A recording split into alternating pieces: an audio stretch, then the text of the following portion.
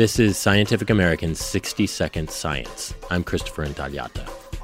The goal for a lot of tech companies today, figure out what you, their customer, want next before you even ask.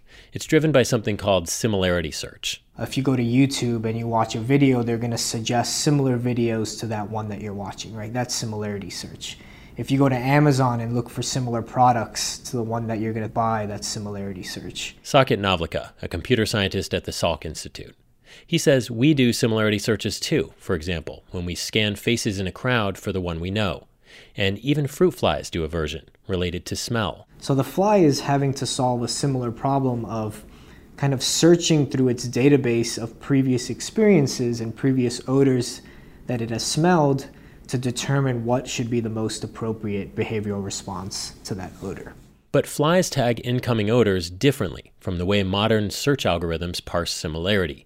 A small group of neurons makes an initial evaluation of the smell, then a much larger set of neurons is activated to make a final decision about the smell, rather than the way a computer similarity search does it, which is taking something with many dimensions and simplifying it down to a few.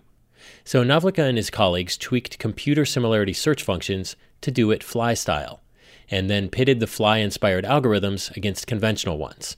And the biologically inspired code won out, better at telling like from unlike on an image similarity test. You know, evolution figured it out. It figured out a really elegant solution to this very important problem. The report is in the journal Science.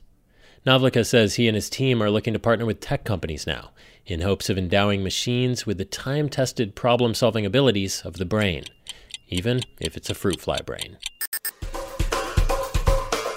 Thanks for listening. For Scientific American's 60-Second Science, I'm Christopher Intagliata.